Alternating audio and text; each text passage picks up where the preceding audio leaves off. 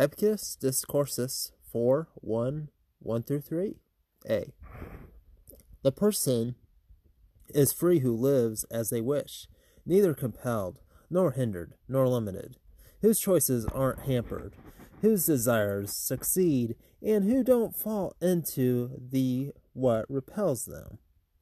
Who wishes to live in deception, tripped up, mistaken, undisciplined, complaining, in a rut? No one. These are base people who don't live as they wish, and so no base person is free. Epicus Intron 33:14.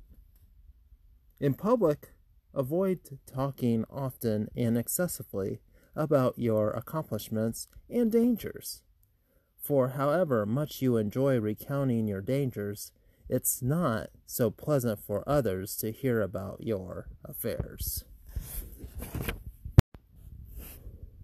Wives of the Enlightenment Philosophers 9:7.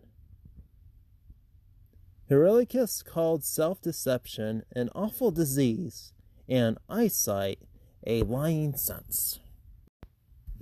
Epicus Intron 28.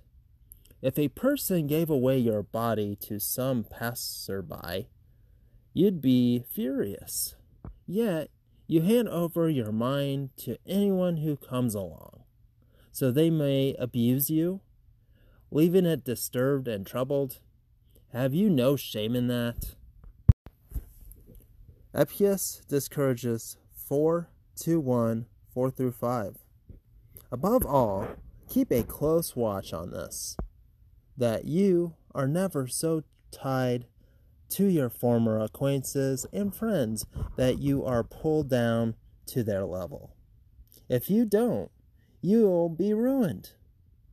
You must choose whether to be loved by these friends and remain the same person, or to become a better person at the cost of those friends.